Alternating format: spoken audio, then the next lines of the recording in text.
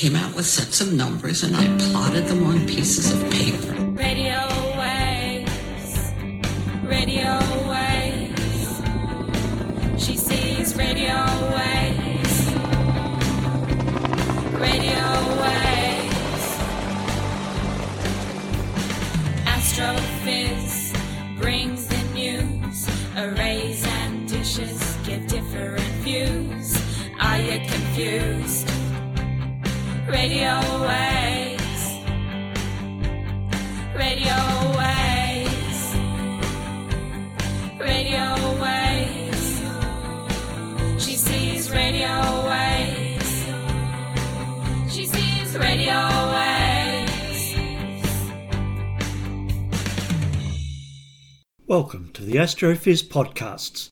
My name is Brendan O'Brien. Today is Thursday the 18th of July 2019 and we're going to start each episode with a community service announcement and a reminder that yes, Virginia, climate change is real and it's happening to the planet you're on at this very moment. See what you can do to help. Each fortnight we speak with a special guest in the fields of radio astronomy, optical astronomy, space science or particle physics. And today we continue our second of an extended three-part interview with exobiologist Professor Jonty Horner, who in our previous episode told us about the myths of Jupiter, comet impacts and panspermia. In today's episode we hear about not contaminating space with our earthly bacteria as we explore the cosmos with robotic spacecraft, the history of exoplanet discovery, the different techniques used to discover exoplanets and fingerprinting exoplanet atmospheres, and how he is in a team working with NASA to confirm TESS's exoplanet discoveries with the new Minerva Australis telescope facility at the University of Southern Queensland. Now that segment would normally be followed by Ian Astroblog Musgrave, but we don't have our host Ian with us for this episode because he's currently in Hawaii at the International Congress of Toxicology. So I've cranked up Stellarium, and we'll see what's up in the sky for the northern and southern hemispheres for the next 2 weeks. And we'll finish up as usual with our Astrophiz news highlights from this golden age of astronomy, space science and astrophysics. So let's cross up to sunny Queensland now to speak with Jonty and hear Exobiology Part 2. And we're going to take it up to where we finished off last episode, where we were talking about exploring Mars.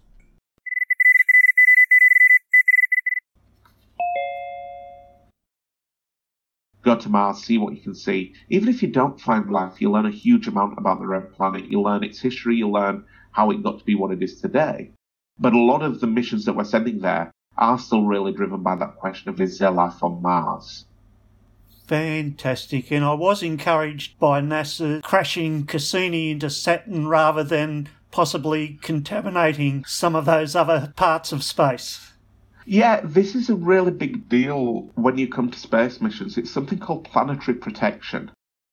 And to some degree, it's probably being way overcautious. It's very expensive, but essentially happens is with any mission that's launched, certainly beyond the Earth's immediate environment, they need to do a risk assessment of what level of cleanliness they need to provide, what level of sterilisation they need to provide for the spacecraft, depending on where they're going.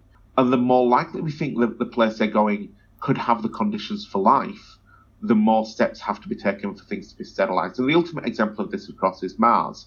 The last thing you want to do is send a mission to Mars that finds definitive evidence of life, and then you have the question of, hang on, did we take it with us?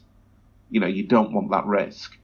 And so what this has led to, fairly extreme measures that get taken anywhere where we think there is a possibility of the conditions for life. And around Saturn, one of the big discoveries that Cassini made was that the moon Enceladus has a subsurface ocean that is nutrient-rich. Yep. And therefore, there could be life there. In addition to Saturn's moon Titan, which has oceans on its surface, not oceans of water, but oceans of methane and ethane, another place where we think there could possibly be life. With that there, the last thing we want to do is leave a spacecraft that could have Earth lurgy on it, that could have bacteria from Earth on it, floating around Saturn where it could eventually collide with one of those objects. So to make sure that everything was safe, when Cassini came to the end of its mission, it was flung into Saturn's cloud tops to burn up harmlessly, to sterilise, to remove any risk of contamination. And I do think that's very, very important. You're a great storyteller, Jonty, and it reminds me, you mentioned AI-enabled spacecraft that we may have in the near future. Even Voyager 1 that we sent out in 1977, 40 years ago now, it told the story of humanity itself. So maybe our future spacecraft will also be great storytellers. We hope so. I mean, it's quite nice in a way if you think of all the problems that humanity faces and the fact that the great majority of species that have lived on our planet no longer live on our planet. Yep. That we may have a clock, a return to sender time, essentially. That we have put things like Voyager 2 into the cosmos, so even if humanity does come to the end of its time, we will have evidence out there that our story will carry on. And to some degree that'll happen anyway. We've been broadcasting our existence to space since the 1930s or 40s, depending on which TV broadcast you think was powerful enough, either the Berlin Olympics or the coronation of Queen Elizabeth. But that information is spreading out into space, so scarily it means that people on nearby planets can now watch Big Brother, which is maybe not such a good thing. But it means that our memory will linger on, that there will always be some part of the cosmos that can tune into Big Brother or Love Island or whatever. And that will just expand outward into space at distance of 1 light year per year, essentially, those signals. Fantastic. Well, that search is on. And that brings us to exoplanets. We were all sad when Kepler finally ran out of power. But then TESS stepped up and has already proven to be a very effective exoplanet hunter. And now we have over 4,000 exoplanets confirmed since we first started to discover exoplanets. Can you tell us how we first discovered them? And wasn't that exciting just a couple of years ago when water vapour was detected in the atmosphere of 51 Pegasi b? How did they do that? And, well, just could you give us an idea of the various techniques that planet hunters use to find exoplanets around distant stars, Jonty? I can, and it's quite a long story to get to where we are today. I mean, in a lot of ways, the main advances have come in the last 30 years, but they've been built on a couple of 100 years of hard thought and hard science. If I take you back to the 1800s, people were using telescopes that were powerful enough that they could start to measure accurately the positions of nearby stars against the background stars and watch them move. Yep. Stars move through the cosmos, it's just that they do it so slowly we can't see it with the naked eye. The constellations over periods of thousands of years will as the stars move in different directions. And that motion is called proper motion. In the 1800s, people started measuring that proper motion over time. For the nearest stars, because they're nearby, even if they're moving at the same speed, they're close by, so the speed across the sky is amplified. It's like when you're driving along a road, the bushes by the road go by very quickly, but the hills in the distance barely move. You're still moving at the same speed relative to the hills as you are with the bushes, but the things that are nearby move across your field of view more quickly. In the mid-1800s, Friedrich Bessel realized that the star Sirius, the brightest star in the night sky, wasn't moving across the sky in a straight line, but instead it was following a wavy kind of line. It was sometimes moving a bit to the left, sometimes moving a bit to the right, all as it proceeded across the sky. And what he realized was that this must be the sign that there is something moving along with Sirius, moving in essentially a celestial stately dance, pulling the star back and forth. That became known as Sirius B, the pup, where Sirius is a dog star, and it was the discovery of the first ever white dwarf. It's an object the size of the Earth, but the mass of the Sun, something that remains from a companion star to Sirius that was actually the bigger of the two, that lived its life, it lived fast and died young, shed its outer layers and left behind a glowing ember. Tiny, hard to spot, but still with the mass of the Sun.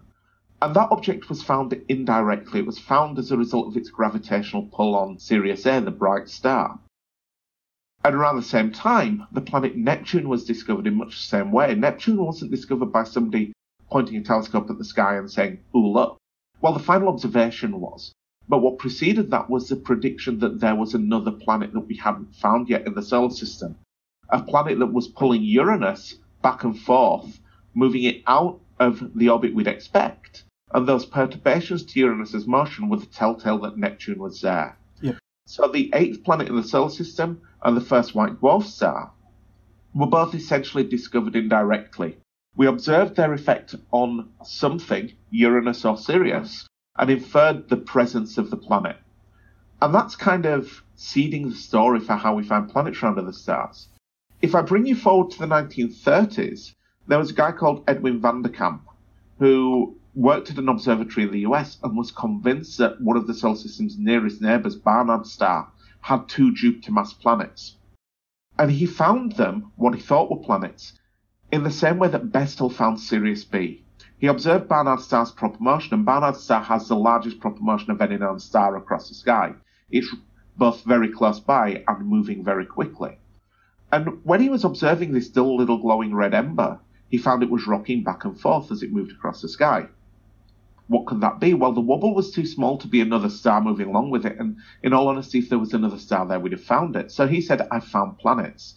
To make a wobble like this, we need 2 planets, each about the mass of Jupiter, to be pulling Barnard star back and forth."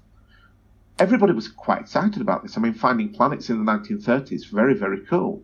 But astronomers at no other observatory could replicate his observations.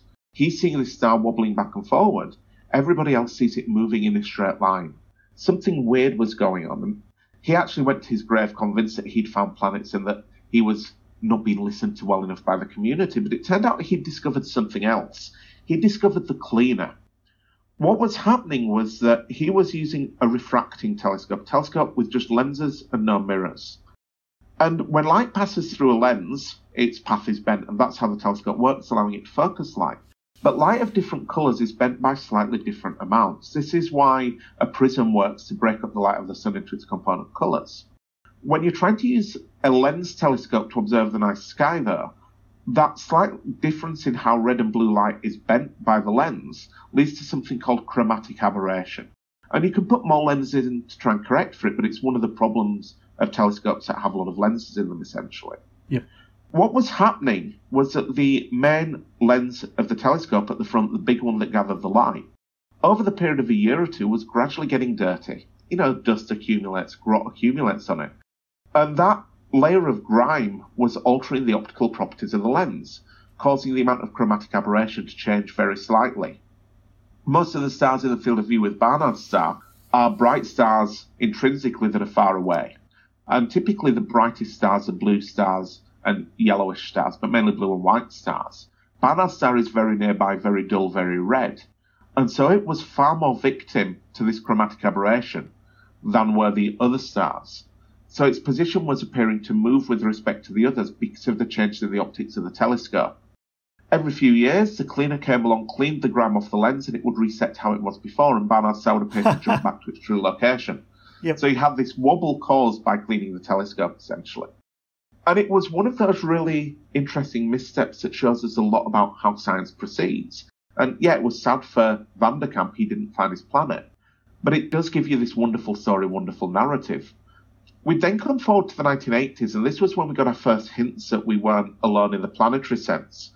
A spacecraft called IRAS was launched, the Infrared Astronomical Satellite. And it was going up above the atmosphere to observe the sky at infrared wavelengths that can't make it to the ground, that the atmosphere blocks. So the first thing they do with this satellite is point it at some of the brightest stars in the sky that we've studied really well, where they expect that they can predict what the telescope should see, how much light it would receive. And there was a little bit of a shock, to put it mildly, that a certain few of the brightest stars in the sky were brighter in infrared than they should be, than they were expected to be. They had what became known as an infrared excess. They were giving off more light at those wavelengths than was expected, essentially. Yep. Now, the first thing people thought of is, oh no, is our spacecraft broken? I mean, that would be a bad thing. But it was quickly realised that that infrared excess was the signature of a dusty disk of material around those stars. Those stars that are young, formed in the relatively recent past, that are surrounded by dust. What that dust does is it absorbs the light from the star, the dust heats up, and then it re-radiates that light in the infrared, meaning that when you see the dust and the star together, you get an excess of infrared radiation over what you'd get just from the star. And that was an indication that dust and debris around stars is relatively common. For us to see it around this many stars, these young objects, that suggests that dust and debris are common, and therefore the things that form planets, the planet formation process, might be common around other stars as well.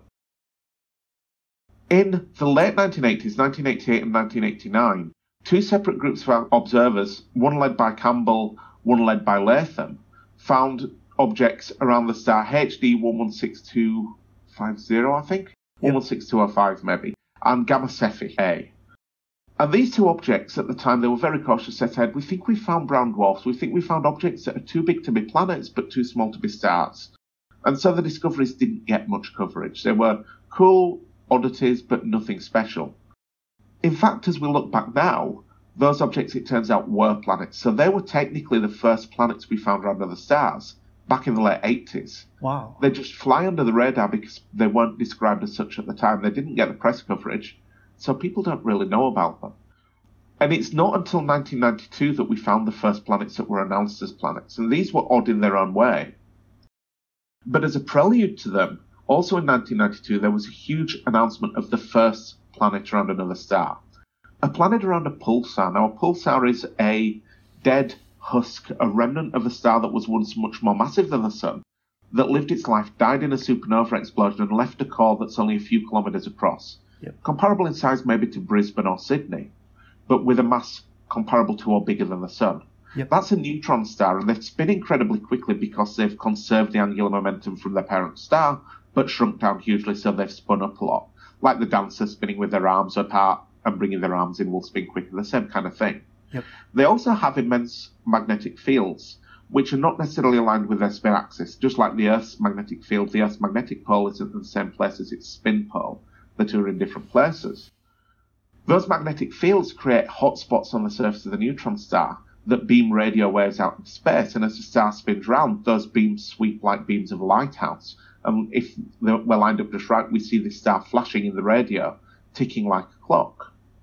And these observers were looking at a pulsar, and they found that sometimes the ticks of this incredibly accurate clock arrived a little bit early, sometimes a little bit late, and then a little bit early again. And it looks like sometimes the ticks are having to travel a bit further, so they arrive late. They're travelling from a source that's further away, they take longer to reach us. At other times, they're travelling from a source that's more close by, they take less time to reach us because they've got less far to travel, and so on. So the implication is, well, there must be something pulling the star around, just as with Sirius, there had to be an unseen companion pulling it around. They did the calculations, and it turned out that this looked like a planet. Big announcement, this is great. And when it was announced at the conference, in the questions afterwards, someone kind of came up to the speaker and said, look, it seems a little bit odd. You might want to just go away and just double check. There's something a bit strange about this. So he went away, he redid his calculations, looked at his computer code, and he found a very small bug in the code, a small typo, that meant that he wasn't accounting for the motion of the Earth around the Sun correctly. So in other words, he had found a planet, but he'd found the one he was stood on. He detected the effect of the Earth moving around the Sun, essentially, and not fully cancelled that out. And that highlights how hard this is more than anything else. But it's a story with great redemption. He went to the next conference, announced what had happened, got a standing ovation, I got it wrong. But then he went on to find planets around a different pulsar that really are there. And they were the first planets we found that were announced as planets back in 1992. But again, they didn't get quite as much attention as maybe you'd have expected because they're around a star that is totally alien to us. It's not the kind of place you'd look for life elsewhere. The first planet around a Sun-like star that was announced as a planet around a Sun-like star finally came along in 1995 with the discovery of 51 Pegasi b. Yep. And this was found by the radial velocity technique, measuring the wobble of a star by breaking its light down into its component colours. If you take the light from the Sun, if you take the light from any star and pass it through a prism or a spectrograph, you break it into all its component colours, and you get laced across it a series of dark lines we call the Fraunhofer absorption lines. And they are the chemical fingerprint of all of the gases that are in the outer atmosphere of that star. They are absorption lines because a gas absorbs light at a particular colour. And each set of lines is found at a very specific colour which we can predict. We see this in the lab. Now, if a star's moving towards us, the light from that star will be slightly blue shifted to the blue, which means the locations of those lines will also be moved a little bit bluer than we'd expect. If it's moving away from us, the light will be a little bit red shifted. In other words, the lines are shifted a little bit to the red. If you've got a star that has a planet going around it, they actually move around their common centre of gravity. The star doesn't stay still. It's very much like if you're dancing a waltz with a partner. You don't stay still with your partner going around you. You both go around your common centre of gravity in the middle. So if a star has a planet, that star will rock back and forth along our line of sight as the planet moves around in a bigger orbit. That means that sometimes the light from the star will be slightly shifted to the blue as it comes towards us. Sometimes it will be slightly shifted to the red as it moves away. And that's the bare bones of the radial velocity technique. And by the mid-90s, teams had been observing sun-like stars using spectrographs for a few years, trying to pick up evidence of planets around them using this technique. But they'd not really paid much attention to the data because they knew that the resolution of the spectrographs they had meant that the only planet in the solar system that they could detect if it was around another star would be Jupiter. And Jupiter goes around every 12 years. We didn't expect there to be planets as big as Jupiter closer in. So this was viewed as a long-term game. You observe for a few years, then you look at your data and see what you find. But a couple of observers in Switzerland decided to have a look at the data just to make sure their instrument was working correctly. And they found that this star 51 Pegasi was wobbling back and forwards really quickly, with a period of just a few days, with an amplitude that suggested it had a planet the size of Jupiter, moving round 1/20th the distance between the Earth and the Sun from the star, really close in. It became known as a hot Jupiter, and it was purely by chance that they decided to check their data to see if their instrument was working correctly. They found this, they did a lot of checking because it's unlike anything anybody ever expected. A planet the size of Jupiter that close to its star was just not something anyone had thought of before. They announced their discovery, and then everybody else went away and looked at their data as well. And from one planet, we quickly went to 3 or 4 discovered in the next year or so. And that was really the dawn of the exoplanet era, where the discovery of exoplanets really went from being a fiction, being speculation, to being science fact. For probably the first decade after that of the exoplanet era, that technique, the radial velocity technique, was by far the most successful at finding planets around other stars. It was in the middle of the next decade, the middle of the first decade of the 21st century, that it gained a real rival, which is the transit technique. Now, this is where we start talking about moths flying around lighthouses and get people to try and imagine things like that. If you have a planet going around a star, a lot of those planets going around a lot of those stars will move on orbits that are aligned such that the two don't pass in front of each other in the sky. They just don't line up perfectly. But for a tiny fraction where the alignment is just right, every time the planet goes around the star, it will pass directly between us and the star. If we could resolve the star's disk, if we had a big enough telescope to see the star like we see the sun, you'd see a tiny speck blocking part of the star's disk as this planet goes across. But we don't see that. We just see a tiny speck of light in the sky, which is the star that we're observing.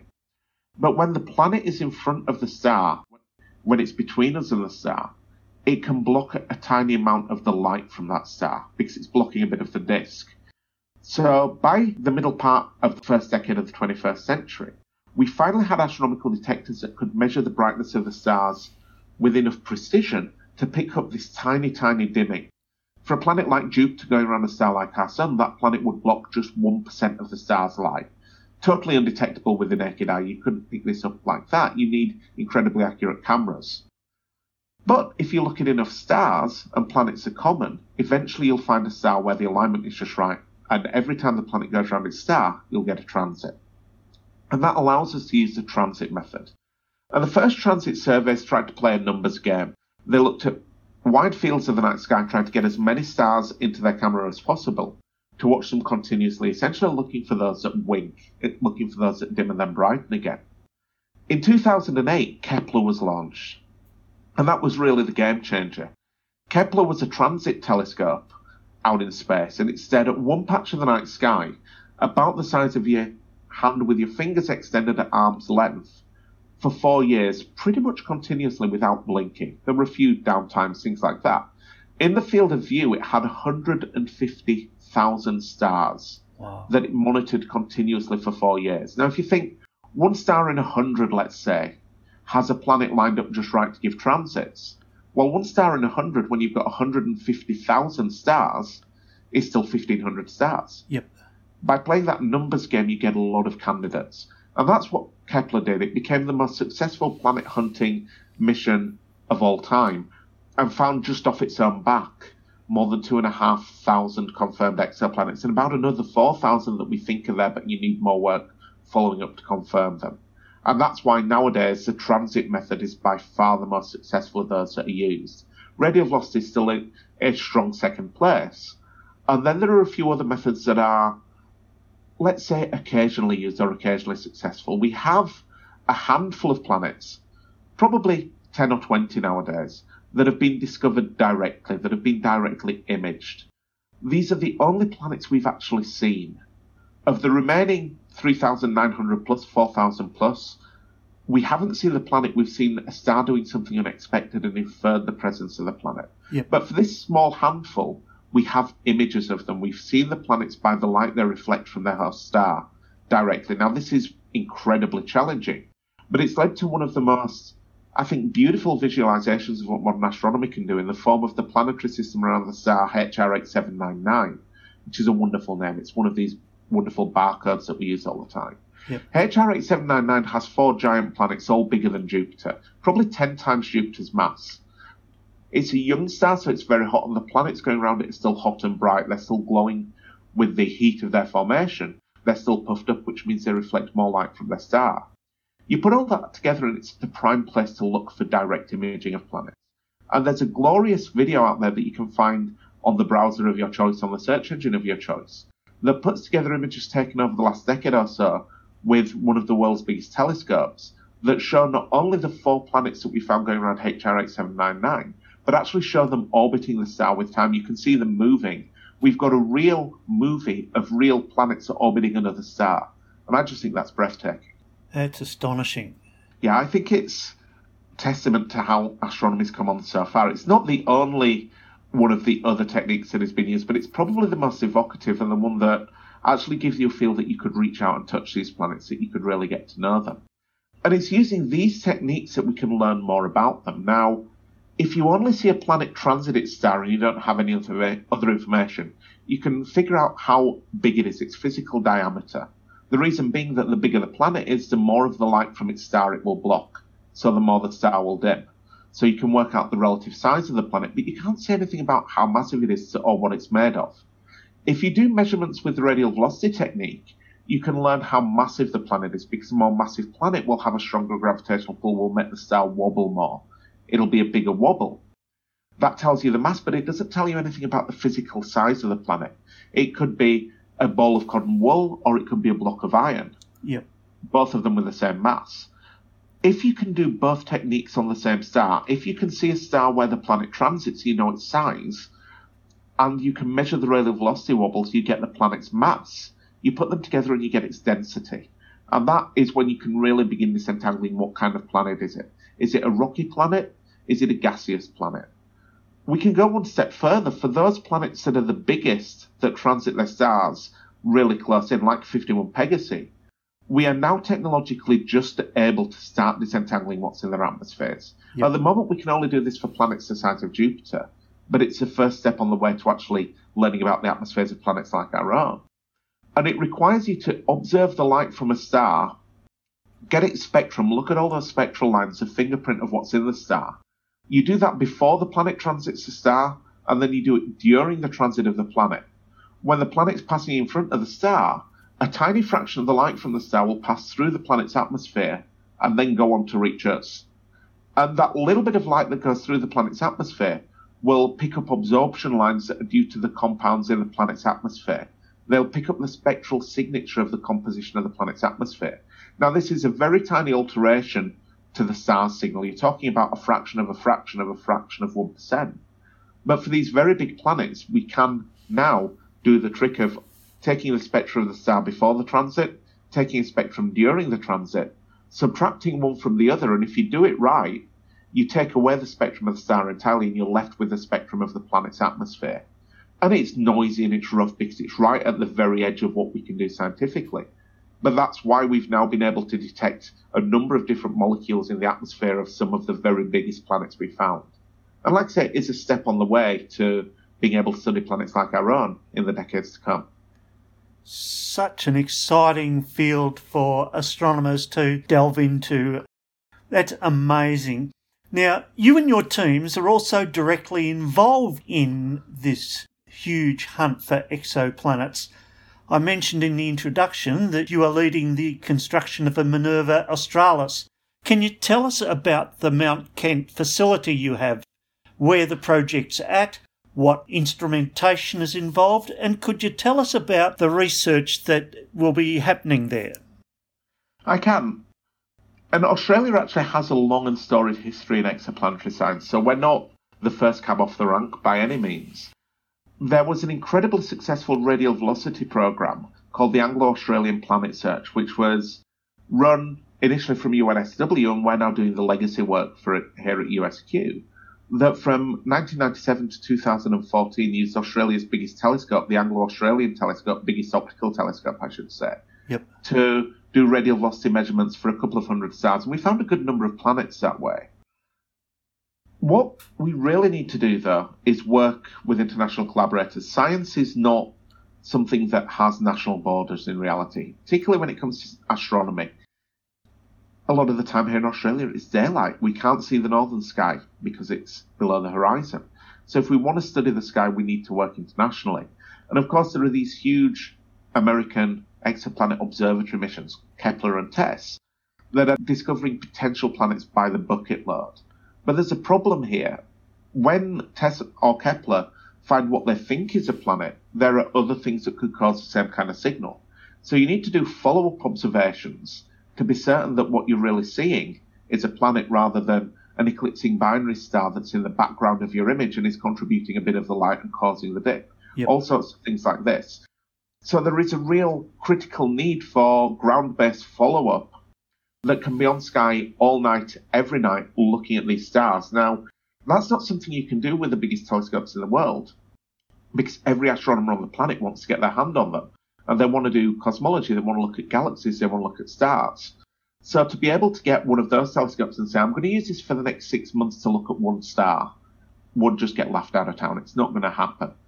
And so that's why we at USQ, myself and my colleague, Professor Rob Wittenmeyer, who's the lead on the project, came up with this idea of building a dedicated array of telescopes to do that follow-up work at a regional Australian university. I think this is such a lovely story.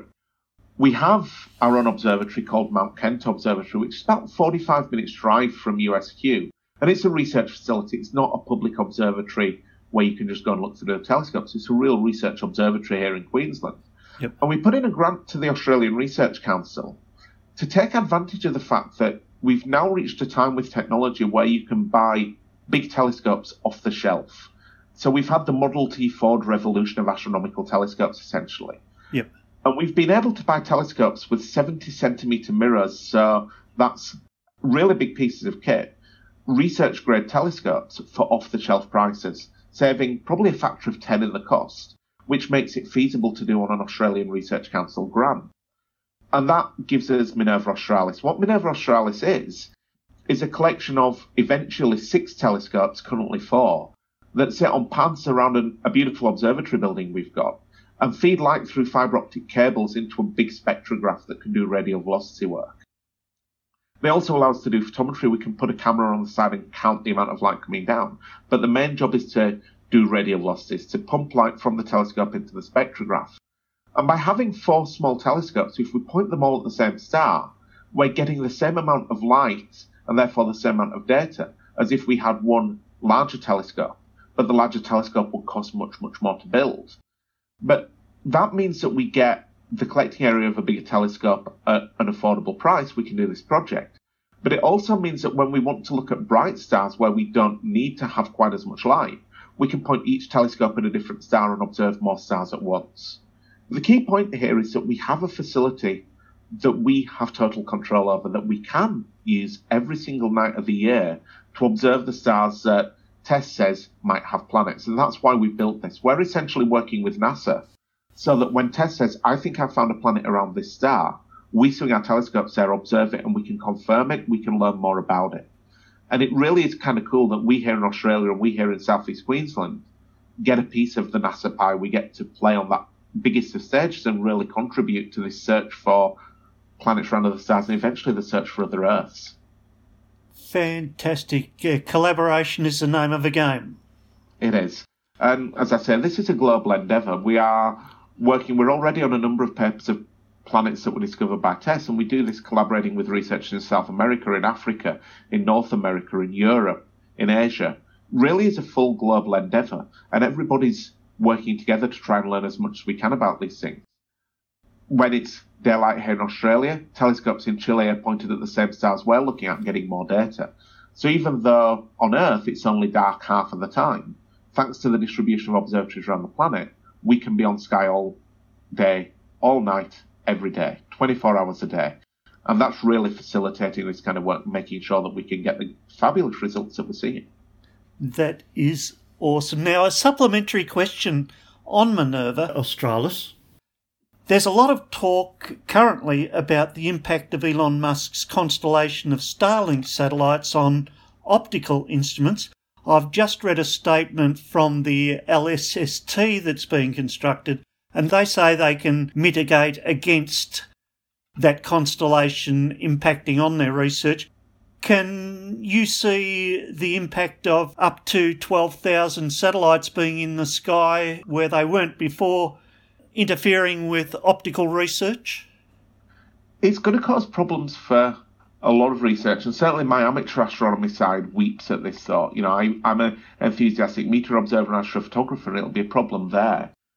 Fortunately, the work we're doing with Minerva Australis shouldn't be impacted too much from it, because we're going to be looking at one star at a time, getting light from one star through a fibre optic cable into the camera. So even with 12,000 satellites up there, the likelihood of any one of those satellites passing across that fibre optic cable while we're doing the observation is pretty much nil. So for our kind of observations, and I must stress for our kind alone, this really isn't a problem. More widely, though, for the surveys that people are doing to look for solar system small objects, this is going to be catastrophic, because you're looking for small faint specks of light on fields of view that are going to be littered with trails from satellites and stuff like that. Yes, it's manageable, but it's not an ideal situation. For people who want to go out and get beautiful photographs of the Milky Way, who want to try and photograph meteor showers, it's going to be an extra challenge, it's going to be an extra problem. All for the advance of humanity. I think there's a lot of value in using low Earth orbit space and taking advantage of it. But I think what this is really highlighting is that there needs to be more oversight and there need to be more discussions. Something I saw somebody say on Twitter that is really cogent here is if your neighbour wants to build something unusual in their backyard, they have to put in for planning permission. Yep. Even if you cannot see the thing they're building from your property, you can still write in and complain and you can still say your case. But when it comes to people putting things in orbit that we can see from the ground, there's no such thing there. There's no real oversight, and I can understand why that is, and we do need to exploit that space. There's also the concern that as we put more and more stuff up there, that space becomes less safe because you can get collisions, you can get more debris generated, and you run the risk of rendering that space unusable eventually, unless we manage what's up there carefully. So I'm less stressed and less panicked about the Elon Musk constellation than a lot of other astronomers are. I'm not awfully happy about it, I've got to admit, but I don't think it's quite panic stations yet, but I think it's starting a discussion that's very important and should probably have been had years ago. And part of the problem is that it isn't just Elon looking at putting things up there. If he gets his 12,000 satellites up there, that'll be a problem. But there are other companies, such as an incredibly famous online book-selling store, that are looking at doing the same kind of thing. And if they put 10,000 up as well and someone else puts 5,000 up, how do you manage this? How do you avoid it becoming a major, major problem? I think that's what we need to look at. I also know that there have been problems generated for astronomers because of speaking out about this. I know some of the people I follow on Twitter, some of my colleagues, spoke quite eloquently about this and eventually had to turn their accounts private or even delete their social media because of the abuse they got online from challenging the fabulous ideas of Elon. So there's a lot of interesting social interaction going on around this in terms of what people value, in terms of people's ideas of the importance of the night sky to our culture versus people's ideas of the importance of technological development for our culture. There's a lot of really interesting discussion to have, but fortunately for us, with our Minerva Australis facility, it's not going to directly impact us. With the caveat that if something goes catastrophically wrong and Tess gets knocked out of the sky, then we'd have a problem. But fortunately, Tess is on a very different orbit to this stuff, so that shouldn't be an issue. Exactly. Thanks, Jonty. And in 2 weeks, we'll continue with Part 3, Exobiology, with Professor Jonty Horner. So now we've got What's Up, Doc, but this time without the doc bit. So in Ian's absence, we'll now have a look at what's up in the sky for the next 2 weeks. 2 days ago, on the 16th, we just had a full moon with an entire lunar eclipse visible from most of Africa, the Middle East and Western India. South America saw the later stages of the eclipse after moonrise, and Australia and Southeast Asia saw the eclipse just before sunset. None of the eclipse was visible from Europe or North America. For those with backyard telescopes, tomorrow, on Friday, July 19, the Dwarf Planet Ceres will complete a retrograde loop that began in April and resumes its regular eastward orbital motion through the background stars. It's magnitude 8 in the southern evening sky in Libra for those in the northern hemisphere. For us southerners, it's northeast, and if you draw a line from Saturn to Jupiter, Ceres will be about a third of that distance again to the left of Jupiter. Also, for northern observers with telescopes, in the eastern half of North America, you can watch Io's shadow transit Jupiter on Saturday, July 20 from 8:54 to 11:06 p.m. EDT. Again in the northern hemisphere, in the southeastern pre-dawn sky on Thursday, July 25, the waning crescent moon will be positioned 5 degrees below, that's south of, the blue-green planet Uranus. Both objects will fit your binoculars' field of view, so to increase your chance of seeing Uranus, look for the magnitude 5.8 planet while keeping the brighter moon just outside of your binoculars' field.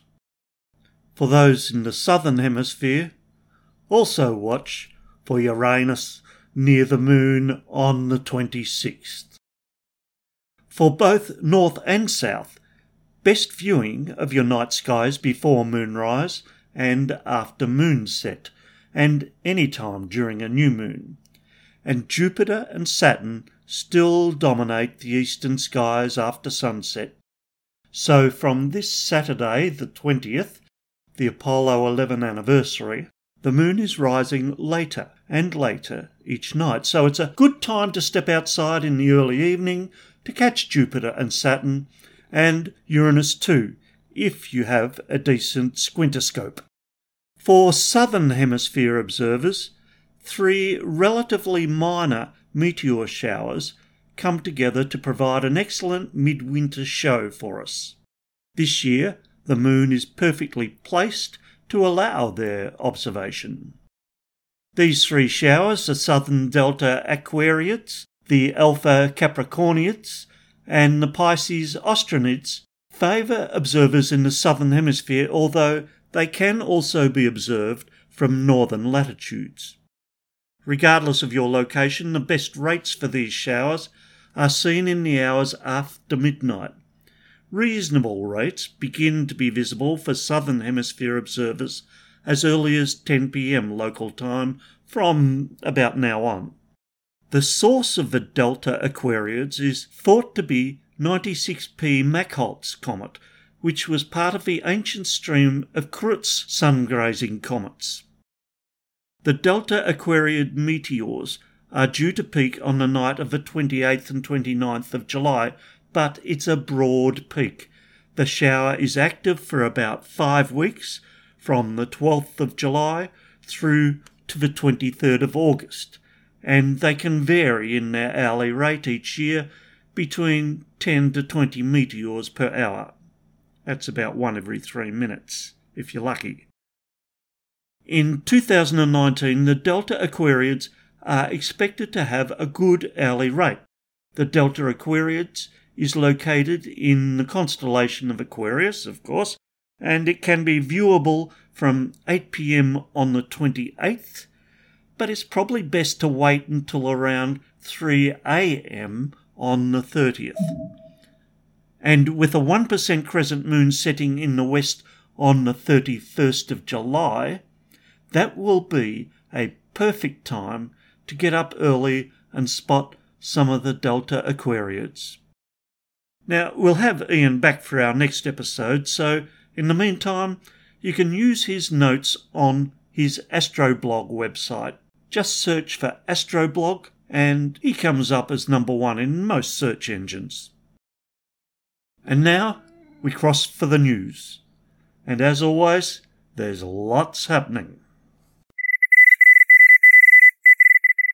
Now, for us at Astrophys, and I'm sure for many others, this has been the big news item since our last episode.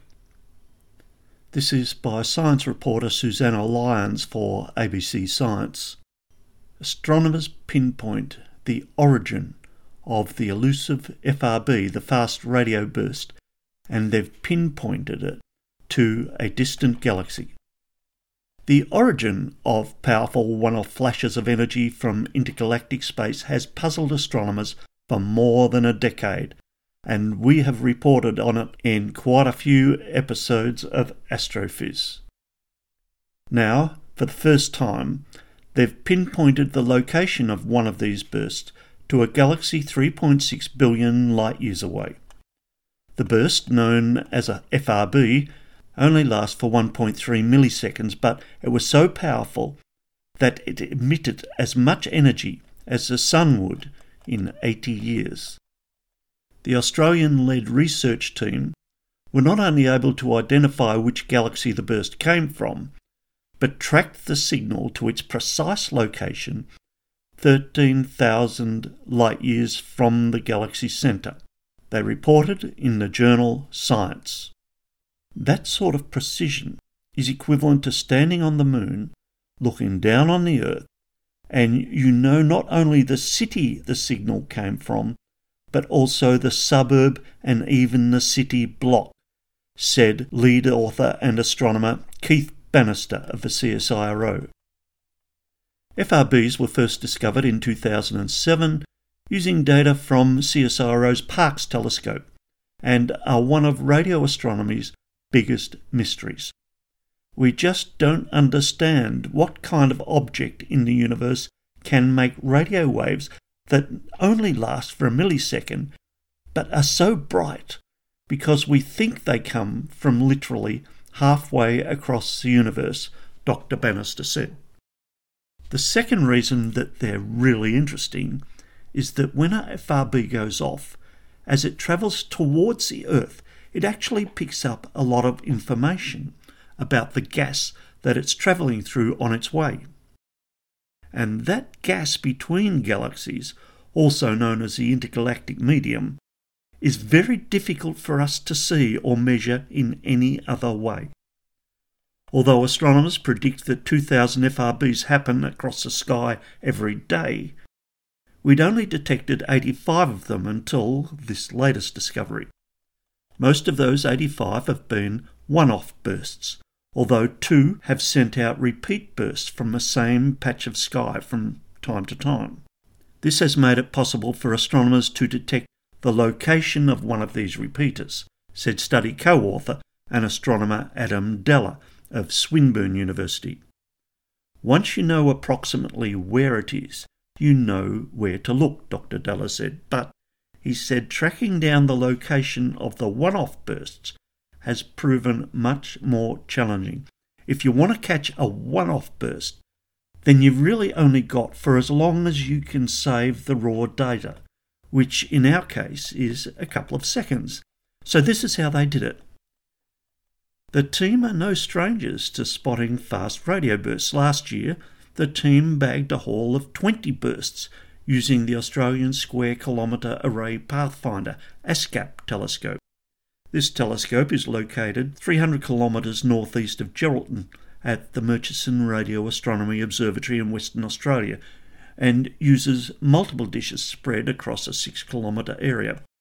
Now previously, the astronomers pointed the dishes in different directions, known as fly-eye mode, to cover a large slab of sky, but this time they pointed them all in the same direction, and as the signal travels through space, it hits each of the dishes at a slightly different time, allowing the astronomers to calculate the location of the source.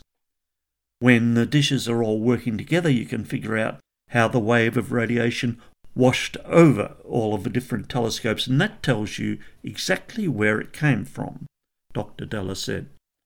After they'd pinpointed the location of a burst, known as FRB 180924, colleagues at optical telescopes around the world snapped an image of the galaxy it came from and measured how far away it was.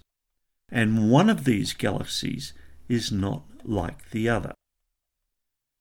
While they've identified the galaxy, the result has thrown up even more questions about what actually produces these strange signals. The galaxy identified for this burst is very different from the host galaxy, where the repeater burst, known as FRB 121102, is located.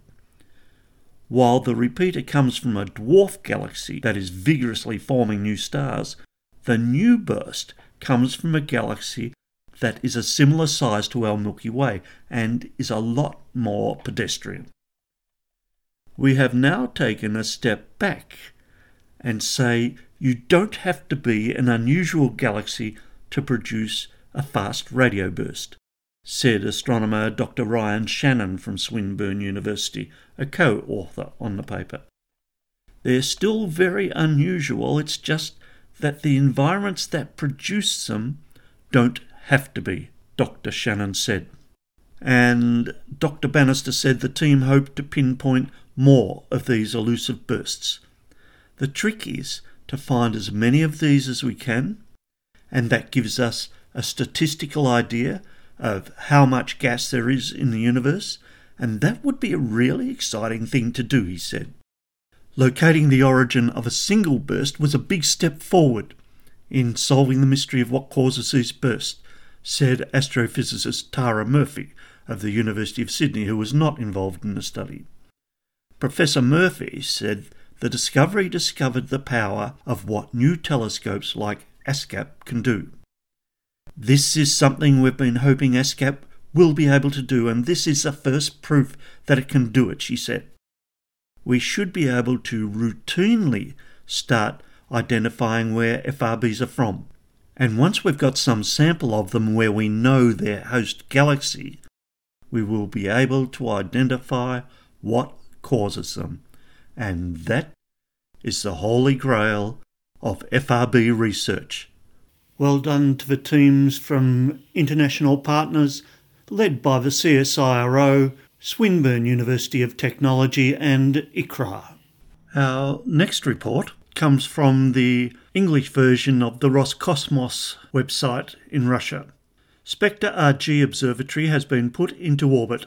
Sometimes I think they get the names for these space projects from watching old Bond movies. The Proton-M carrier rocket with the DM-03 booster and SPECTRE-RG Unique Space Astrophysical Observatory was successfully launched from Launchpad N81 from Baikonur Cosmodrome in Kazakhstan at 15:30 Moscow time last week. The launch and the flight of the rocket went flawlessly, making it the second launch of the type in 2019. According to the launch sequence, at 17:30 Moscow time, the spacecraft separated from the DM-03 booster designed by Energia Company, and the orbital observatory commenced its 100-day flight towards the L2 libration point of the Sun-Earth system, where it will be exploring the universe in X-ray spectrum of electromagnetic emission. The following operations are scheduled during the flight: support, systems check, telescope adjustment, calibration and testing, test astrophysical observations. The observations are scheduled to be performed for a 6.5 years, with 4 years in scanning the sky of stars mode, and 2.5 years in pinpoint observations of the objects in the universe. We'll look forward to some great X-ray science coming from that Russian project. Next, from Andrew Parsonson, July 12. NASA celebrates the discovery of the 4,000th exoplanet. NASA has revealed that it has surpassed 4,000 identified exoplanets in June. To celebrate, the agency has created a video that tracks the agency's progress in identifying exoplanets from the first in 1992 to the 4,000th in 2019. Despite our certainty that other exoplanets likely existed in the universe, it wasn't until January 1992 that radio astronomers Alexander Walsian and Dale Frail made the first definitive detection of an exoplanet. Over the next 17 years, several new exoplanets were discovered. However, it wasn't until the launch of Kepler Space Telescope in March 2009 that the discovery of new exoplanets became an almost daily event. The Kepler Space Telescope, named after astronomer Johann Kepler, was launched on March 7, 2009. It was expected to search the universe for Earth-sized planets orbiting other stars for 3.5 years. 9 years later, the telescope was still operational, having boosted the number of identified exoplanets from less than 400 to over 3,500. Now, Kepler's mission came to an end in 2018, and NASA's Transiting Exoplanet Survey satellite, TESS, took up the mantle of discovering new worlds. The video celebrating the spectacular milestone of discovering 4,000 exoplanets was created by using data from NASA's Exoplanet Archive. It combines beautiful visuals and music to chronologically map the discovery of every exoplanet. The video was created by System Sounds and published on APOD, the Astronomy Picture of the Day YouTube channel. So check out YouTube and APOD. And kudos to Andrew Parsonson and his Rocket Rundown site for that report. We'll see you in 2 weeks. Radio Wave!